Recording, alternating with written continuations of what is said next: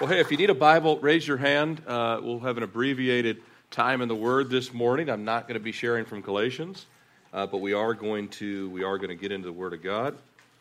I was telling Lee and Zach, years ago when Pastor Chuck comes to Christ as a child, but he was in church ministry, and then in the early 70s, he was in his 40s when Calvary Chapel Costa Mesa was founded, and all these hippies that started to come to the church, and they were coming in their bare feet and cut off jean shorts, and the next thing you know, they had to put a tent out because there just wasn't enough room in the church for all the people that were coming.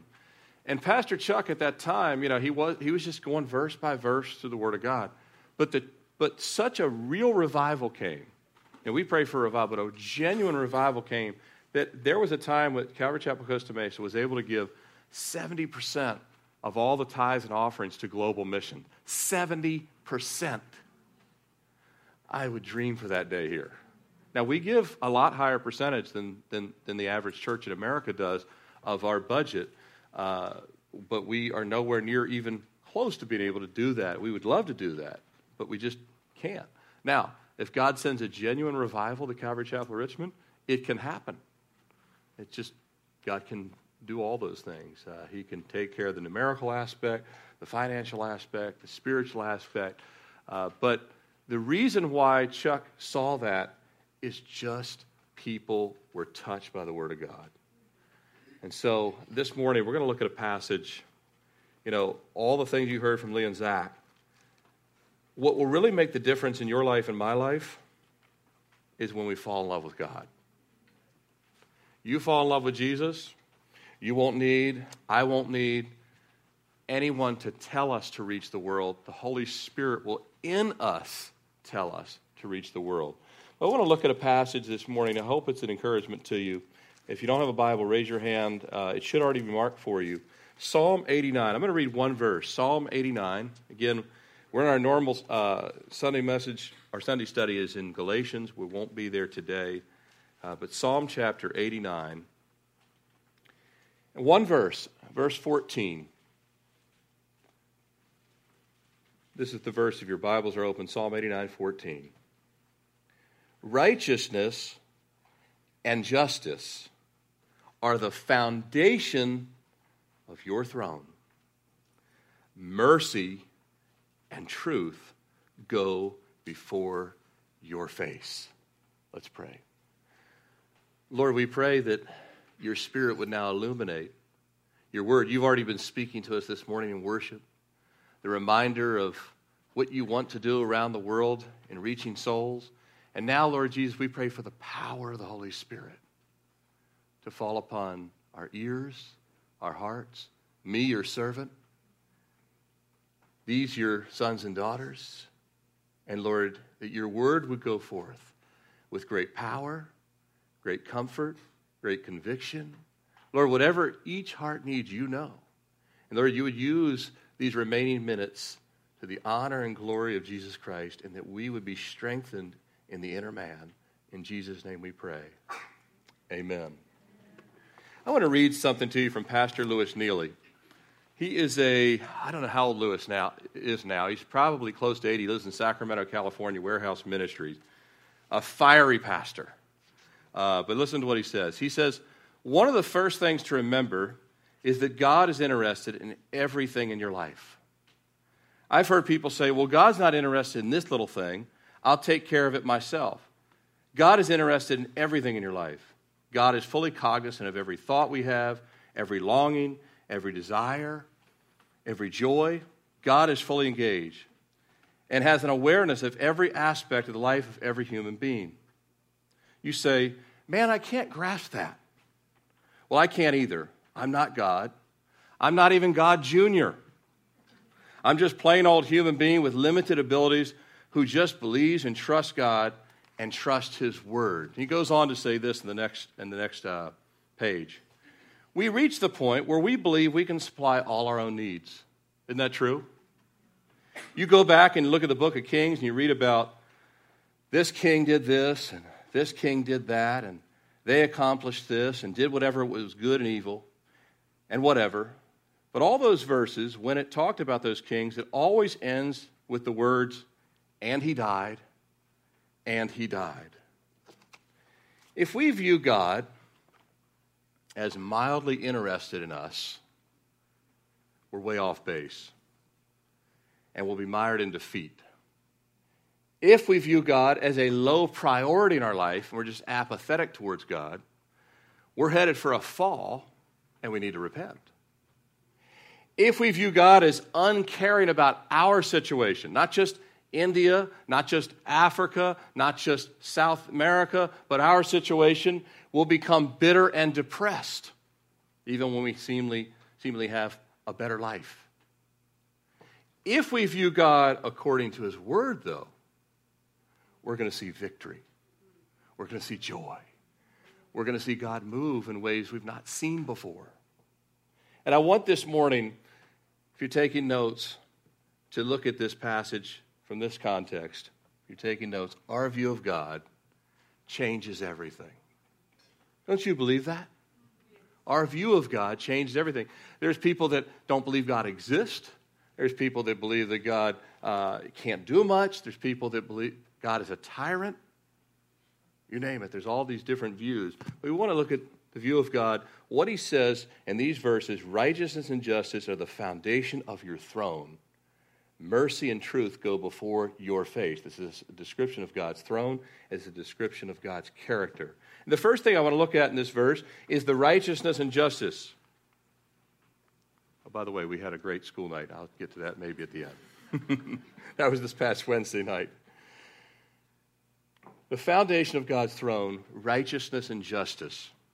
Now, this is not a complete summation of everything that makes up the throne of God. Understand that we hear, for example, in the New Testament, talks about we can approach the throne of his grace, right? But the psalmist writes here, the foundation of the throne, righteousness and justice. Now, righteous, what does it mean in the Hebrew here? It means, this is going to be deep, what is right? In the Hebrew, righteousness here means what is right. Now, the question is, what is right? Well, God defines what is right. We don't make that definition. God defines what is right and what is wrong. Now, God, not only does he do every single thing right, he can't even be tempted by that which is wrong. And James 1:13 says, for God cannot be tempted by evil. Our flesh naturally gravitates to sin. You don't have to teach a young person to want to sin. They already will want to sin. You do have to teach people not to sin. We have to be taught what is right and what is wrong and to be encouraged to do what is right. And only when we've been born again do we then receive the Holy Spirit and then have the righteousness of God placed in us. And placed within us, then we have the Spirit that is now leading us to do those things which are righteous and right, which are pleasing to God. But we still have our flesh too, don't we? If you can't remember how your driving week went this week, you'll remember one time that the flesh came out. The flesh wins too often still. But God by nature is right, but not just right, he's perfect. Everything God does is righteous. Everything God does is perfect. Everything he does is pure. Every single thing he does is holy.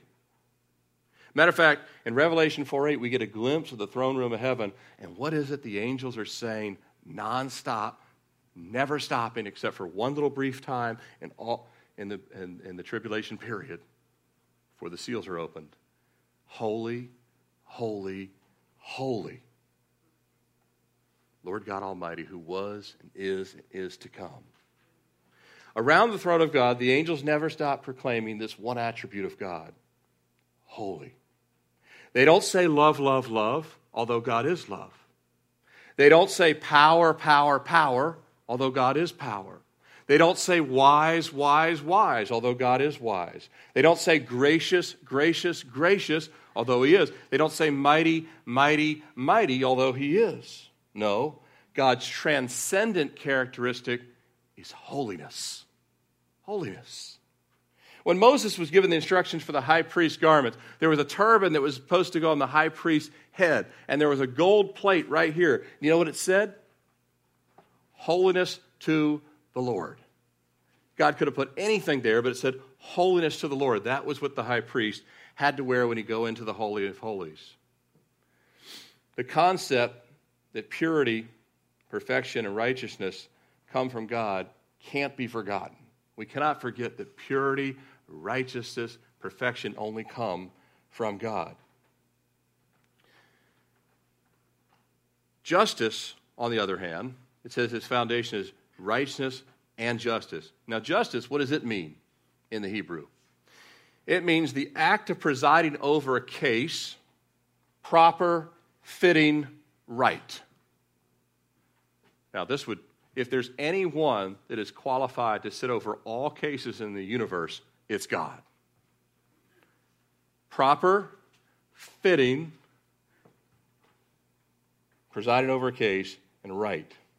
Understand that God is not only right, he's not only perfect and holy, but every decision he makes is right and perfect, even when we don't understand his ways and timing. Now, God makes decisions we don't understand in our own lives too, doesn't he? Why were they sick for month after month? Every single person in the family. You ever been there? You ever asked God, why this in your life? Why does this continue to happen? Why does God allow certain things to happen? In Deuteronomy 32:4, it says, he is the rock. His work is perfect. All his ways are justice. A God of truth and without injustice, righteous and upright is he. Now, you start to meditate on a passage like that, and our kind of complaining spirit can fade. We start to picture God for who he really is, not who Satan tries to convince us or our flesh tries to convince us he is. There's not only not a hint of injustice with God, but he will someday correct every injustice. Isn't that reassuring? There's a lot of injustice in this world. There's a lot of injustice in this nation. There's a lot of injustice in history that still hasn't been fixed. But God will fix it. Vengeance is his, saith the Lord. Only God can do this. God is the only one we would ever want with absolute power. Amen to that? He's the only one that has absolute power. Thank God. But he's the only one we would want with absolute power, which of course he possesses. And he can use that and will to mete out justice, and he'll always act in a right manner. Can you imagine any flawed human being given absolute power? Now, in history, some people have had kind of absolute power, some Roman emperors, some different dictators and tyrants in world history, but not really absolute power because, unlike God, they still have to go use the bathroom and things like that, right? So they had limitations in their humanity. God has no limitations in his power, none at all. He doesn't take a break. He doesn't need to sleep. You can't have a coup in the middle of the night because he doesn't take a nap. Absolute power, self-sustaining. Even good men and women with just significant power have abused it greatly, haven't they? But with God on the throne, we can trust him to be just. We know he'll be righteous. We can trust him to be just. Understand that because he is just, to stand before him on Judgment Day, having rejected his son Jesus and the sacrificial substitute that he provided for sins, well, that will be met with eternal condemnation. That will be just.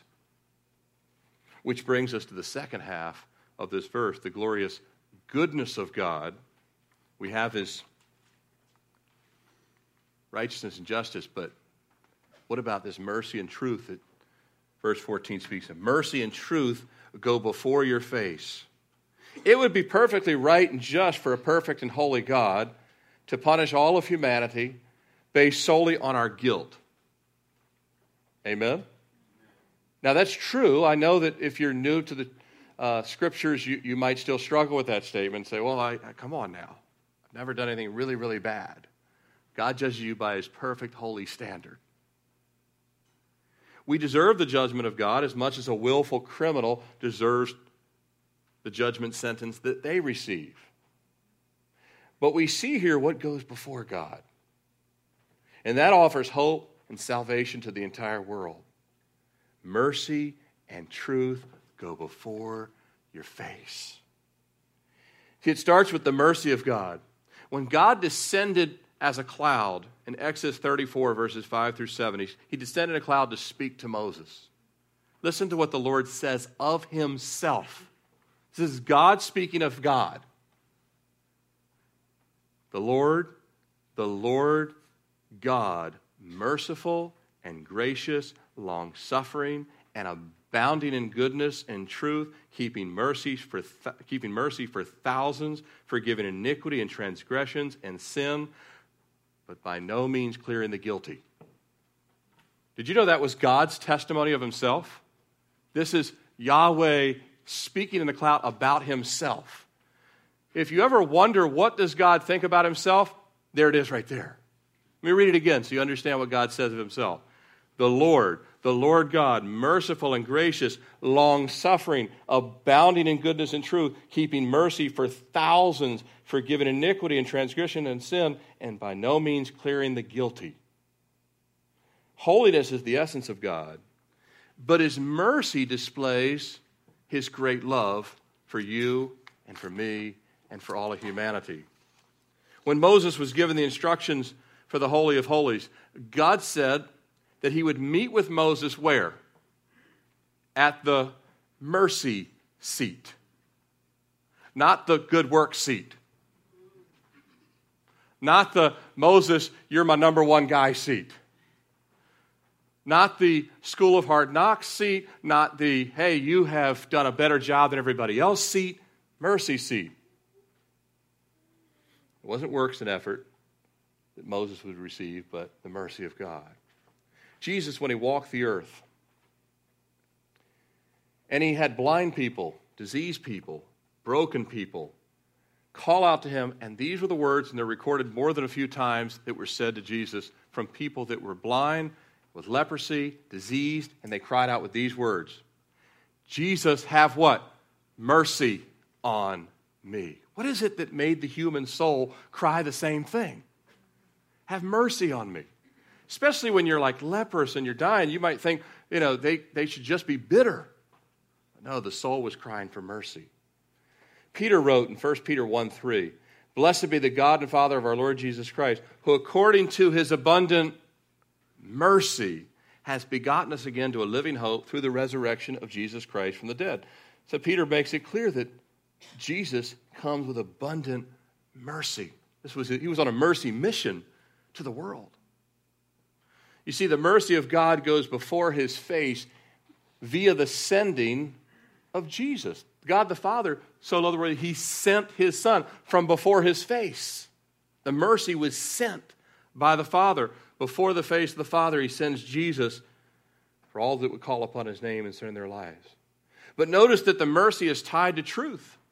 They're inseparable. I know that truth sometimes does hurt, doesn't it? But they're inseparable. The mercy of God is not a cheap, worthless thing. It is available, but only to those believing in truth. It can't be believed halfway. It has to be believed in the truth, receiving that truth. God will never lie. He's not like a man. He cannot lie. Because he is so merciful, he gives us the truth so we can what? Experience his mercy. That's why he gives us the truth. It would be impossible to love his mercy and at the same time despise his truth. That makes sense? It would be impossible to say, I love the mercy of God, I just don't like any of his truth. You can't separate them. To despise or ignore his truth would be to simultaneously disregard his mercy. So if you despise the truth of God, then you reject the mercy of God. Imagine that a man, listen to this, imagine that a man finds out that he's related to a multi-millionaire. Didn't know, long-lost relative. Man finds out he's related to a multi-millionaire. A year later, he meets him at a weekend family function, and in a conversation, the millionaire finds out this man has some severe financial debt. The man is upside down on his car loans. He's upside down on his car loans. He's behind on house payments. Creditors are calling constantly. Now, some of this was incurred through some unfortunate circumstances, but most of it was due to just him living beyond his means, buying whatever he wanted, keeping up with everyone else, and using credit cards and loans wherever and whenever and wherever possible. And he never gave to God or anyone else either. But this relative wasn't just wealthy. He was a merciful and gracious person, even willing to overlook past errors and mistakes. In fact, finding out that this indebted man, one of his cars was actually in the shop with a $2,000 in repairs pending, he told him to call him on Monday from the repair shop and he'd pay over the phone for the repairs. The man forgot to call on Monday, but he did call on Tuesday. The millionaire paid the repairs anyway, really wanting to help this man and his family. The following day, they spoke again by phone. The millionaire relative says that he'll pay off every single cent of his relative's debt and put $50,000 in his savings account if he goes home and immediately cuts up every single credit card, calls and cancels every credit card, and cancels every unnecessary service that he's currently using. What cable TV, this, that, and the other. He asked only that the man take pictures of the cut-up credit cards, send official bank statements of every debt so the exact amount is quantified, send a copy of all the canceled account and services, and write a handwritten letter on how he will handle money differently going forward, including goals of saving and giving. Admittedly, the millionaire relative tells him this process will probably take 4 to 8 weeks. But in that time, he should be able to get all the right documents, gather all the required documents to be able to send along with the handwritten letter. Now, the man in debt, his relative that's in debt, decides that these requirements are a little too pushy. But he does want the debts paid and the money placed into his account if this offer really is legitimate. So to hedge his bets, he instead types an email thanking the millionaire, complimenting him, even inviting him to dinner next time he's in the area so he could have dinner with his family. He also sends a picture of 3 of the cut-up credit cards, even though in the phone conversation he said there were 8. But never sends any official statements, and in lieu of the handwritten letter, he types a few of the changes he's going to make in the email. The man in debt wasn't fully convinced his millionaire relative would even deliver on his promise. Yes, he had paid the auto repair bills, all $2,000, the very day they had the conversation. But this was A, few too many steps for his liking, and B, kind of hard to believe that he'd really help this much. So he hits send on the email. His millionaire relative, receiving the email, realizes that this is far from what was discussed, replies to the email and says, "I'm sorry the terms were not appreciated, but I wish you well in your life and in your endeavors." A few weeks later, the man in debt finds out that 3 of his cousins, 2 of which were in worse financial shape than he was, had their entire debts paid off and $50,000 placed in their accounts. They had each followed the required steps to the letter. His cousins were desperate for the help, and the required steps seemed more than reasonable. They had each had a smaller but still significant little debt paid, just like the $2,000 auto repair, before they were given the same offer. They had seen the trustworthiness of their relative. They sensed his character. And they had no reason to doubt his trustworthiness. Ladies and gentlemen, we too really need, both before and after salvation, God's help, don't we? And we have more than a millionaire relative waiting to help us. And if we're desperate for it, if we'll run to the truth, God will help us. You see, to the extent that we appreciate and see our need for God's mercy, to that extent we will believe the truth that God has laid out in His Word.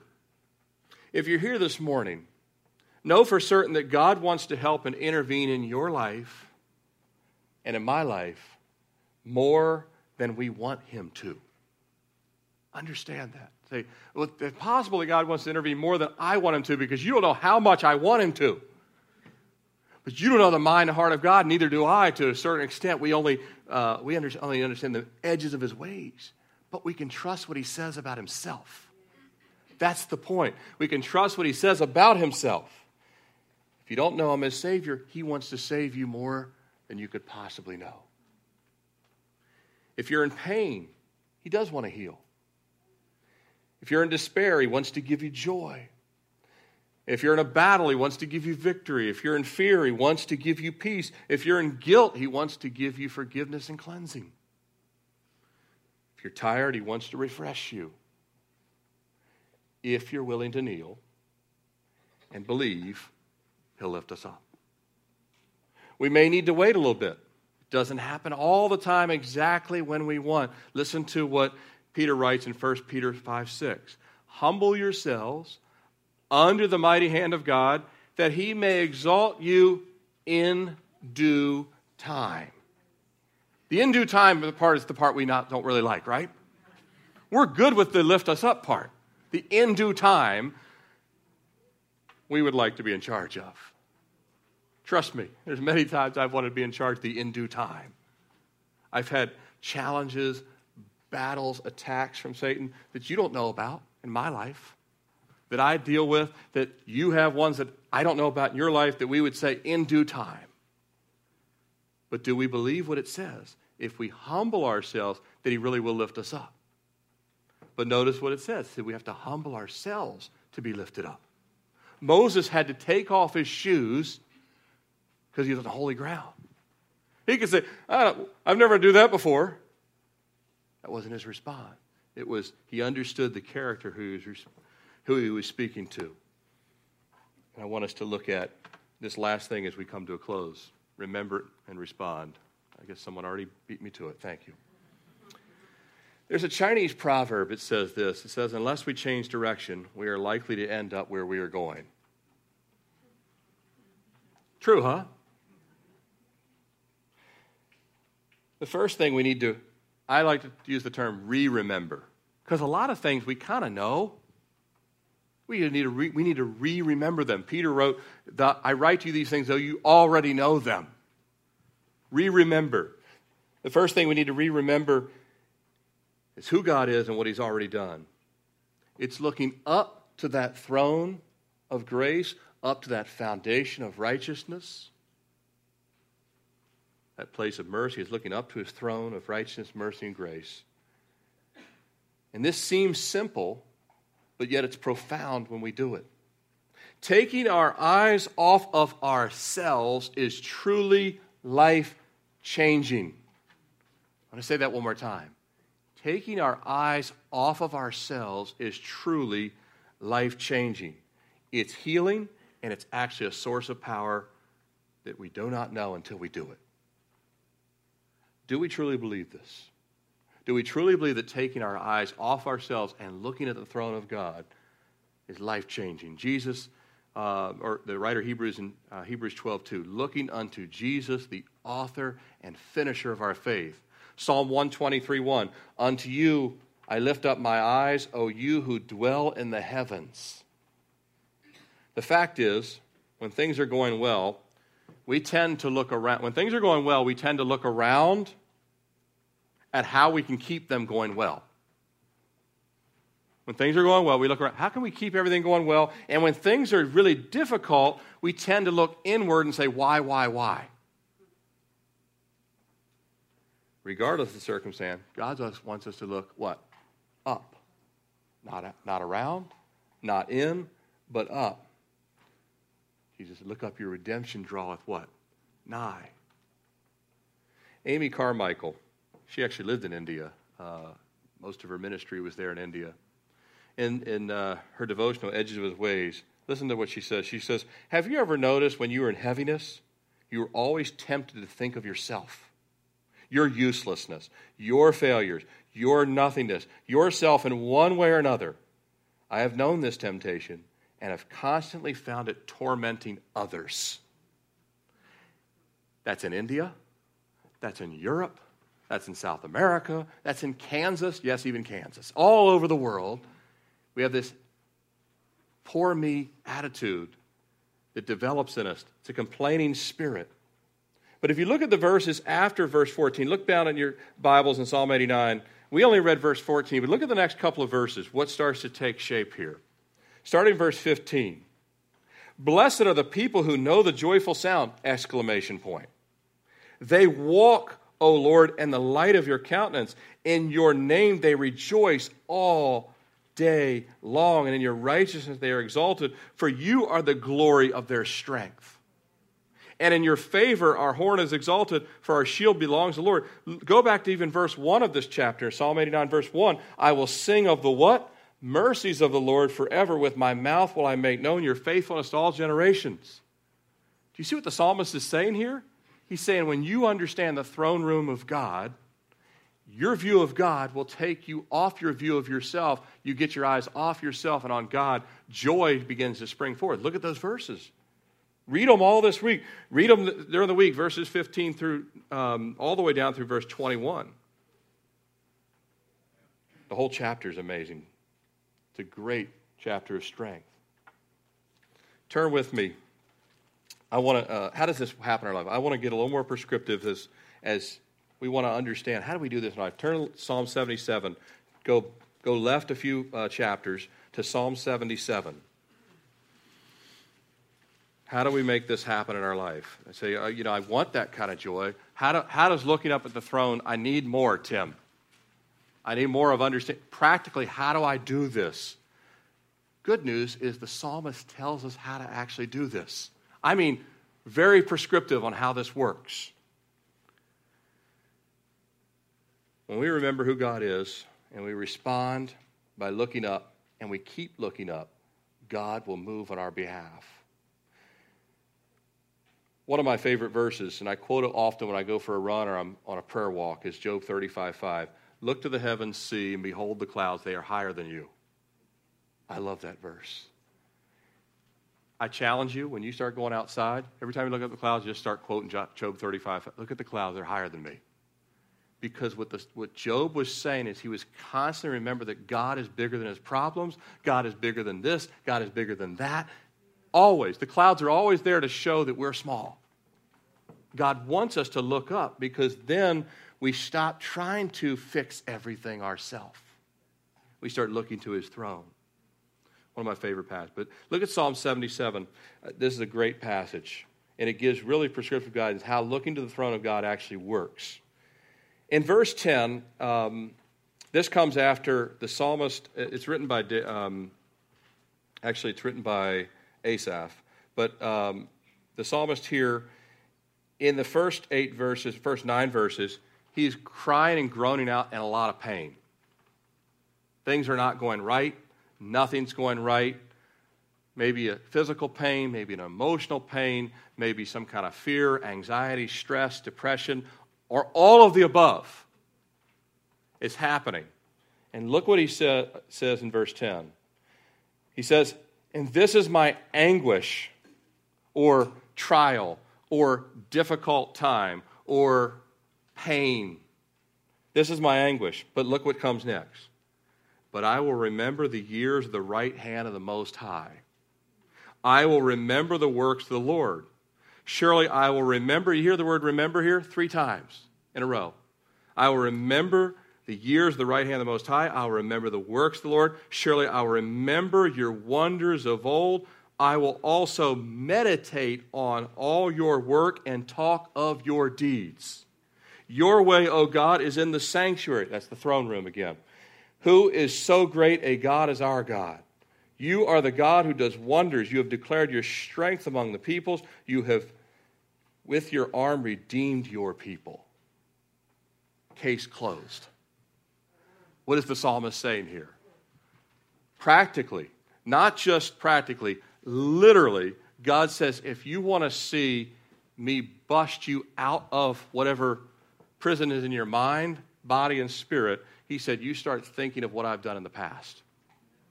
I mean, again, so I'll be praying. I'll just start talking about, you did this for Moses. You did this for David. You did this for Joshua. You did this for Gideon. You did this for David. You did this for Paul. You did this for Mary. Go on down the line. You know God loves that? That's what he's saying. He's not saying just figuratively. He's saying literally, it's like a tonic. It is like an antidepressant pill times 100. He's saying, you start doing this, and the next thing you know, look at the last verse and Moses is mentioned again here. But last verse in this chapter, verse 20. He said, you led your people like a flock by the hand of Moses and Aaron. You realize that Moses would have given up a long time ago if God wasn't his rock? It works. I'm telling you, God is telling us, say, this week in your prayer closet or whatever it is, you start looking up and God says, change your view of me and I'll change everything else in your life. And it will not happen overnight, but you will start to see it happen, and God will start to speak to you. And you just continue to say, when you have all these thoughts that come in, you start saying, but you crushed Pharaoh. But you stomped Satan like a bag of potato chips. I don't know, whatever, at Calvary. You crushed him underfoot. And God's like, yeah, I did. That's what I'm talking about. You really start praising God for what he says. Not only will I remember the works of the Lord, your wonders of old, I'll meditate and I'll talk of them. I'm telling you. You start telling your kids. Kids say, I'll never pass this class. Are you kidding? Samson with one jawbone. 1,000 Philistines. I mean, they're not just for the kids over in the modular and children's class right now. These stories are for us. They're for us to remember. They're for us to meditate. For us to say, you know what? Jesus sent them out 2 by 2. They went city to city, and they healed, and the dead were raised, and the sick were healed. All these things took place, and we start to say these things, and God says, now, do you think I've got you? He's the same yesterday and today and forever. We've been talking about believing. Do we believe these things? Christian, start quoting the names of Jesus. Just say, and he shall be called Wonderful, Counselor, Mighty God, Everlasting Father, Prince of Peace. Don't stop saying it until all of a sudden the other stuff runs out of the room. Just keep saying it. That kind of repetition is not vain repetition. That kind of repetition is wise. Just keep talking to God and say, your name is mighty. Your name is holy. All of these things, they really do work. That's what the psalmist is telling us. Verses that express his name. Verses that express his power. You got to memorize some verses to meditate on some verses, by the way. You can't meditate on what you don't know. Write them on the dashboard of your car and say them all the way to work. Christian, when God becomes small, our small problems become large. And our large problems become enormous and seemingly insurmountable. But that's a lie from Satan. But when we focus on God and take our eyes off ourselves, we focus on his righteousness, his justice, his mercy, his truth, the blood of his Son, and all he's done, and the lives of the saints that went before us, and the lives of saints that are alive right now, everything really does change. He is on his throne, and the relief valve and the healing balm will be released when we praise his name, when we worship him in holiness. He will raise us up then into his peace, into those very clouds you're looking at. He's going to someday meet us in those clouds. Isn't that awesome? Those very clouds will meet Jesus in. I don't think that's a coincidence, by the way. If you have no interest in God, if you're apathetic towards God this morning, if you're in love with the world, you need to get on your knees and look up as well for a different reason, right? A lot of people, everything's going great with me. I just got a bonus. I'm doing good. We're on vacation next week, this, that, or the other. Those things can fade quickly. Get on our knees and look up now. I'll close with these words by Lancelot Andrewes. He says, essence beyond essence, nature increate. Framer of the world, I set thee, Lord, before my face. I lift up my soul to thee. I worship thee on my knees and humble myself under thy mighty hand. You know, it's true, the hymn that said, when I an awesome wonder, right? Consider all the worlds thy hands have made, right? I see the stars. I hear the rolling thunder. Then when you start saying how great thou art, and it's not just words, but it's in here, our view of God will change everything else. Amen? Let's close in prayer. Father, we bow before you. We humbly bow before you. Lord, we're not even worthy of the next breath we're taking, but you're gracious. You said in your word that you cause the rain to fall on the just and the unjust. You also said that you're not willing that any should perish, but that all should come to repentance. Lord, I cannot comprehend your mercy. I can't comprehend your grace. I can't comprehend your power. But Lord, I know it's true, and we see just the mere edges of it, and we see more than enough to trust you. We see more than enough to know that what you did for David, you'll do for us. What you did for Moses, you'll do for us. What you did for Paul, you'll do for us. Lord, what you did for Jesus, you'll do for us. That you'll let us finish our course, finish our race. And Lord, I do pray that those that, Lord, have a special need here this morning, that, Lord, you'd answer that prayer. You'd deliver them and show them. Show me, show them, show us your great power in our life. But Lord, that we would not take your grace and then sit on it, but we would go take it to the lost and dying world around us. Whether they be around the world or around the street or across the hall, whatever it may be, Lord, we pray that we would take the goodness of God that you've given to us and take our eyes off ourselves. And as we put them on you, you'll put them on others. And Lord, that would be life-changing, and we need more of it. Lord, you've changed us with salvation, but we need more of your changing power in our life. So Lord, cause us this week to look up. And we ask this in Jesus' name. Amen.